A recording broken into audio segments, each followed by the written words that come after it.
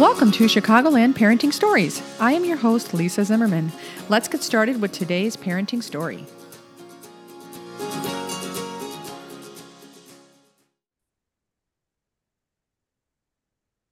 Welcome to the next episode of Chicagoland Parenting Stories. Today I have Meredith Waymire. Meredith is owner of Self Care PLLC. She is an in-home occupational therapist for pregnant and postpartum women. She serves the city of Chicago and the collar suburbs near the north side of the city. This is episode 13, and we are recording on July 18th, 2023. Welcome, Meredith. Hello, thank you for having me. You are more than welcome. Can you go ahead and repeat your name and then the names, if you would like, in the age of your children? Meredith Waymire, occupational therapist. My son, Sage, is a little over 2.5. He will be 3 in October. Okay, great. And if you had to describe your parenting style, what would it be? So I feel like everybody shoots for that authoritative style, right? Like that's the formal style of parenting that I, of course, strive for. But outside of that, the definition, of authoritative parenting, I would say like my style above anything else is emotionally responsive. Like my child's emotional needs and development is kind of like my biggest theme thus far during parenting. I try to be accessible and available. I'm quite protective. I have a very protective style of parenting. And I also go with the flow, meaning not at all that I'm like this super chill, relaxed person, but more I kind of go with the flow and don't have any expectations about what my son should or shouldn't be doing or how things should go. And feel like that's something I'm really trying to implement is just watching him and meeting him where he's at developmentally and behaviorally and figuring out who he is and what he needs. Well, and with 3-year-olds, there's a whole lot of emotion. So there's a lot to sift through these days, I'm sure. Lots of intense feelings. I wasn't allowed to go to the bathroom this morning. It was a very big deal.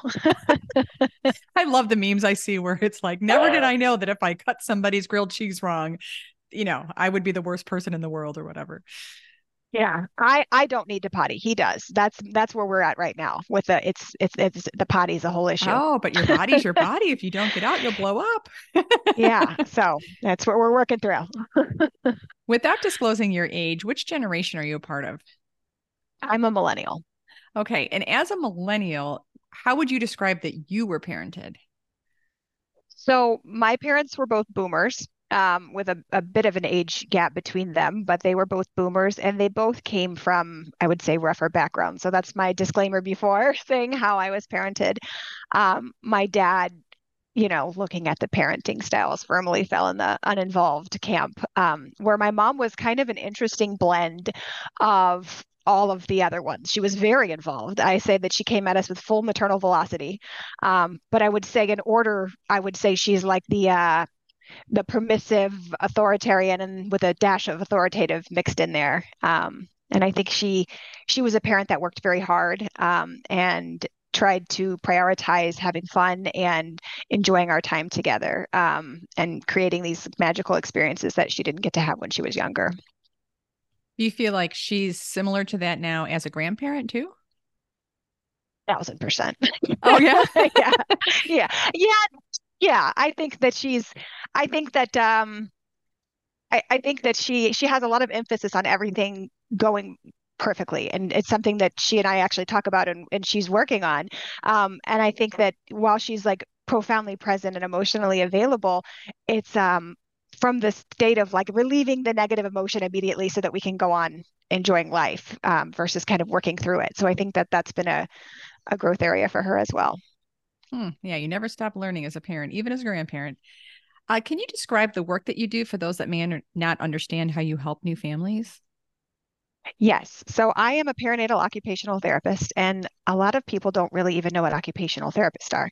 So OTs are healthcare professionals, and we have training to address physical, emotional, and psychosocial barriers that impact function and life participation. So simply put, we help people do the things in daily life that they both want and need to do. We help people recover physically and psychologically, learn or relearn new skills, and rebuild their lives around their new life circumstances. And when you become a mother, all of this applies. You're learning brand new childcare skills while simultaneously relearning to take care of yourself with a completely new set of roles and daily routines. So as a perinatal OT, I work with women in their home environments, like you said, that are postpartum or are having difficult pregnancies. And we address all areas of the woman's life and health that are important to her, including personal care, sleep and rest, emotional health, mobility, body mechanics, ergonomics, pain management, whether it's back pain, hip pain, neck pain, pelvic floor pain, wrist pain, C-section care, infant care, health education for mom and for baby, kind of knowing who you need on your team because sometimes when you're postpartum, you don't know what you need. You just know that you need help. So really helping them identify resources, um, returning to other activities like exercise and movement, returning to sex and intimacy, returning to work, household tasks, time management, all of the tasks that are being a mother, everything you do is an occupation. And of course, setting up social supports, like both personally and professionally. So really like a holistic model of care to address this, new life that you're in. I was just sitting here shaking my head going, my goodness, you're right. We do juggle an awful lot as parents. Yeah, yeah. Everything you do is an occupation and it's all new. You've lived your life thus far and you've done things one way and now it's just everything changes. And the way that you used to take care of yourself doesn't apply. You're in a new body, you're in a new life, you're in a new world. Yes, that's for sure. My son's at sleepaway camp this week. And so my husband and I are on our own. And it is so nice just to like bend the constructs of time, not have everything be so scheduled, be a little selfish. I feel like I'm even like sleeping deeper because like he's just not even in the house, which is absolutely amazing to me. I don't even know what'll happen when he goes to college. But yeah, it makes a big difference. What is your favorite thing about the work you do? So my favorite thing is actually this is an emerging area of practice for OT. So we're kind of creating something new. This is becoming standard of care in other countries, but it's kind of new in the United States, and more occupational therapists are moving into this area of practice. So I'm really excited to be on the front lines, kind of helping to create.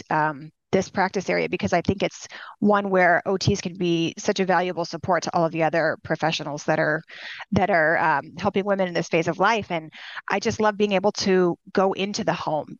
With my job as an OT, if I see someone in a clinic and I see someone in the home, there's so much more that I can do in real life contextual, situations to help solve problems and make the demands of mothering that are difficult a little bit easier. What is the biggest challenge with the work you do?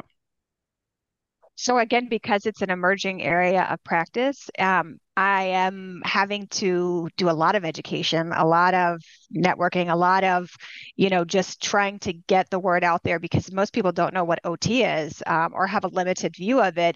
And no one has heard of a perinatal OT. So the most challenging part so far has been getting over that hump of telling people who I am and how I can support either the person directly or the clients that they're seeing as another healthcare professional. Which providers do you feel like need the most education from you that are adjacent to what you do in terms of having referral sources or being able to meet the needs of their patients or clients? I think that the people that see women firsthand front lines are the ones that I think would be the most beneficial because they're the ones that are seeing that woman when she's in a difficult life space. I mean, it's not possible for the woman to know what she needs, even with some of the more known, care professionals. So I've been really trying to talk to OBs and midwives, pelvic floor PTs, lactation consultants, doulas. I've been hanging out with a lot of mental health professionals in the western suburbs, which I do also go to. I will also go to the western suburbs.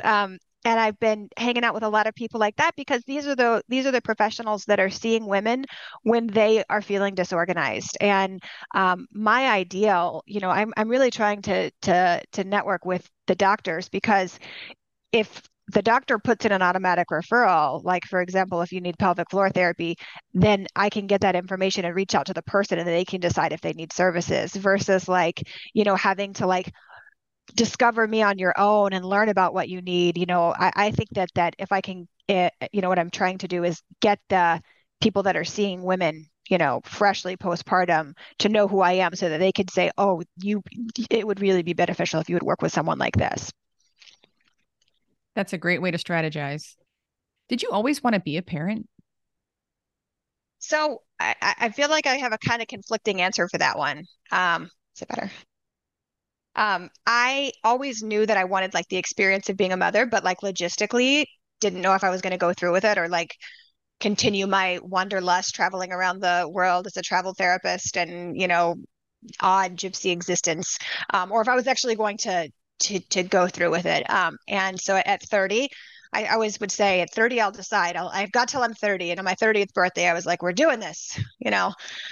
So I would say always yes, a little bit, but wasn't ever sure if I was actually going to pull the trigger till I turned 30.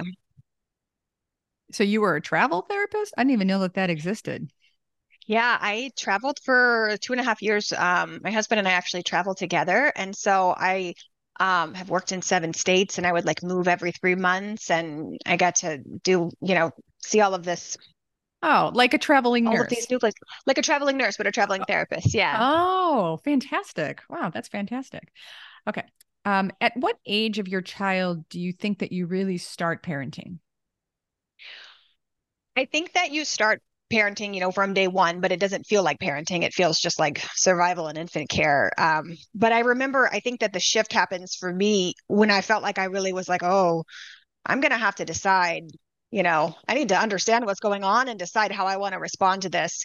Was when my son started having like early tantrums at 14 months. And I was like, I've got to figure out what's going on here. And I've got to figure out how to respond versus just the natural kind of like inclination to infant care when you are responding to the basic needs. So I would say around the time we started having tantrums was around the time I was like, I've got to make some decisions about how to respond. Yeah, you definitely need to be a little bit more intentional at that point, not only of, how you're going to respond, but also the way that you want to model behavior, because that's when you start realizing how important your modeling is for them. Yes, 100%. What is your most embarrassing parenting moment? So I have a really good one, and I've actually never told a soul this. And I was So now you're trying to telling a wrap. podcast. I am. I told my husband this. I was like, I've never told you this. But I'm a storyteller, so I will tell the story. Because I can't think of another one. I was trying to say, oh, maybe one time when I've carted my son out in a football hole, but I'm like, I'm not embarrassed about that. That was like it had to happen, and I don't really get embarrassed easily. So this was pandemic times. I am a pandemic mom through and through. You I are. got I got pregnant, and the next day I went to work. Literally day number 2 of finding out I was pregnant, and found out about COVID. So I am like Wow. buckled up for the whole ride, which you can imagine created some some isolation. So it was pandemic times. My son what had to have been over a year old because he was in his little blue plastic car. Paint you a picture. We're walking down the street. He's not sleeping. He's got a lip and tongue tie and torticollis and the whole shebang. And I'm not sleeping still. And I'm walking around the neighborhood at like Wednesday at 12. He's not vaccinated. I don't have my mask with me. And we pass a Starbucks. And I was like, I just want a coffee. Like I'm still not going into stores at this point. Like I'm fully reintegrated into normal life now. But at this point, 2021, I was still not reintegrated into the world. And I was like, I just want coffee. So I walked around and thought, oh, they'll probably have a little walk up window. And they didn't. And I look around, the parking lot's empty. And for what reason I can't fathom, I decide, let's try the drive through. So I've got my son in his plastic blue car, and I go up to the window, and she was like, ma'am, we can't serve you if you're not in a car. You're like, my Especially son's if in a there's a car. child. Yeah, I'm like, do you see him? But she was like, especially if there's a child, like she tacked it on, like a little bit of shaming, especially if there's a child with you. And I was like, no, that checks out. She's like, we just don't want children where there are cars. And I was like, that makes total sense. I agree with you. My bad, and just kind of turned around and was like, oh my God, I mean, that makes sense. To be clear, the parking lot was empty. My son was in no danger. It was, abandoned.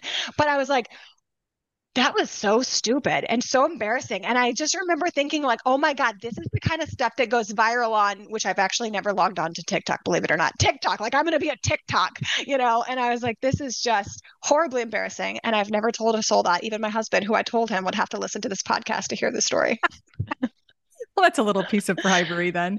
Well, and it's so funny because there's like the rational part of your brain and then the irrational part. And the irrational part is a cup of coffee would be so amazing right now. And you're just like, and I don't want to drag this kid inside and I'm not Yeah, ready. And I'm so like, he this can't is go the inside. perfect thing. And if there's no So cars coming, I don't know. And I mean, there were, to be clear, going in, I understand that going inside was much less of a risk than if a car would have come through the drive-through. But on zero sleep and, that, I was just like, I just want coffee. And this was like the way to solve the problem. But yeah, it checked out. I was like, thank you for your time. I'm so sorry. And you're like, I can never go back there again. So, because you were a pandemic parent, what did friendships when you were a brand new mom look like for you? That is something that it definitely impacted me, being a pandemic mom. I had actually registered for like the centering group at Northwestern where I was going to be like a midwife, like birthing party. Like I was bring on the community. I'm setting roots in Chicago. I was looking forward to all of that stuff. And I got none of it. They did a virtual thing and then it ended up having to leave that for a lot of other reasons. But I I didn't get to do the mommy and me groups. I didn't get to meet a lot of first time moms. My connections fell into two camps. I had my long term friends that are, I'm from Louisiana. I had my friends in Louisiana that were always a, text, phone call, 911 emergency alert away.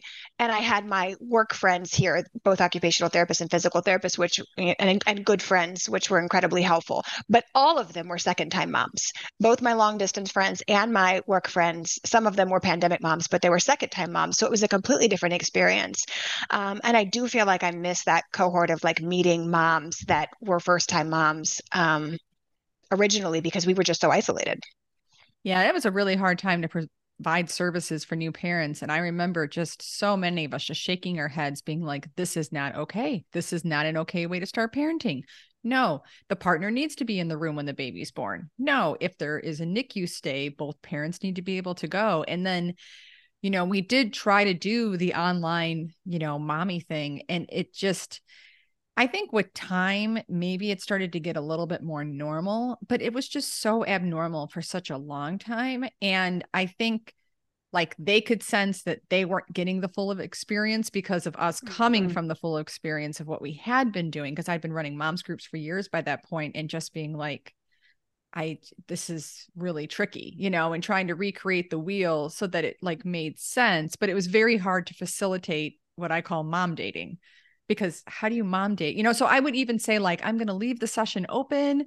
You guys can sit online for another 30 to 30 minutes to an hour. I'll have the sound turn off. I'm going to have the video turned off. You guys just go ahead and talk away because I need you all to meet each other.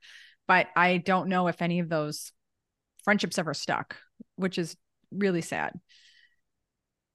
Yeah, yeah. I mean, it was hard. I was kind of like, I knew that there was a couple of people that had the new moms groups and was even encouraged to go to some. And I did the centering group for a while virtually, but then I started having complications in my pregnancy and was like, it became too much to do that group.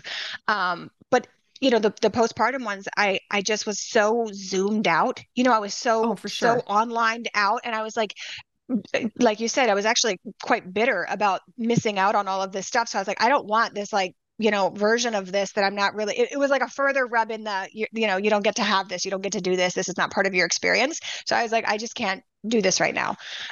So we spent a lot of time alone in our condo figuring it out together. But the positive side of that I will say is it was a completely different experience is in a lot of ways not conductive to good mental health, but in a lot of ways so powerful and profound because I don't think that, I mean, that is a separate experience. Like, who gets to spend that much alone time one to one with their baby, also as a working mom? So we had a lot of time, just the two of us. And if it hadn't been the pandemic, that would have been completely different. So At the time, it was very, very difficult, but in a lot of ways now I can see the good, and I'm kind of thankful for that experience. Well, and if you wind up having any more children, then you'll have the other experience to compare it to, and then you'll at least be able to rectify some of those things, hopefully. What do you see is the biggest trend in parenting right now? I, I mean, the biggest trend is that there's trends. There's trends for everything. There's and there's like two camps for everything, right? Like just the world right now. There's everybody falls into one of two categories for every trend. There's feeding, there's sleeping, there's, you know, feeding, there's independence. There's all of these different thoughts. And to be honest, I get I the first year I spent, like every other mom, trying to figure out and make sure that was being educated so that I could choose how I wanted to do things and do the right thing, quote unquote. And now I just kind of block out all the trends. So I think the biggest trend is that there's too many trends. That's a great answer. It's very true. And it's interesting because I've gotten so many different responses to that where it's like a blanket parenting idea. It comes down to a hashtag is like, this is the trend, or, things that parents are doing as families and stuff like that. So I'd like to really still ask the question because I feel like it's never quite been the same twice. Yeah. What has your child taught you the most about being a parent? So this is a very good question. And maybe my shortest answer, but maybe my like most important. Um, I think what he has taught me about being a parent is that in order to parent the way that I want to parent effectively and to do it the way that I want to show up for him and do it, I have to first understand myself. I have to parent myself, and I have to heal anything that I have going on in my life to be able to show up for him the way that I want to show up for him. Oh, I love that answer. So it's kind of like working out the bugs before the upgrade, basically. Yeah. That's a Well, lot of yeah, work too, because you're still busy parenting. you're so busy parenting, but it's been a very good journey at, a very introspective healing journey for my own life. For our final question, what is your biggest parenting advice to share with new parents? Block out the noise. um, Take the advice that people give you with a grain of salt, and know that the most important thing is to spend time with your baby, listen to your baby, understand your child and what they need, um, understand yourself, listen to yourself, and trust your instincts. And if you are having any issues with depression, anxiety, PTSD, OCD, rage, get help. Even if your child's one, even if they're two, even if they're three, um, get help when you need it. I think that that is the best advice that I've probably heard because it's the hardest one to achieve because you have to admit a lot of things, then you have to admit they're happening, then you have to admit that you are powerless over them, and then you have to seek out the help. But luckily, I feel like in the last few years, especially, this is one of the blessings of the pandemic. I feel like mental health is on most people's radars, and the shame of it all doesn't seem to be quite as at the forefront of people's minds. Hopefully, it's more of just the logistics of it all. How do I get there? How do I do it? Do I do it virtually? How do I pay for it? Will my insurance cover it? That kind of stuff. Yeah. Yeah, I think parenting's it's a unique opportunity to dive deep into your own life and your own health, and an opportunity to, instead of being triggered, heal yourself. That is great advice. Well, we are out of time. Thank you again for joining us for episode 13 of Chicagoland Parenting Stories. And thank you to our guest, Meredith Waymire of Self Care PLLC. Thank you so much, Meredith. Thank you. Thank you for having me.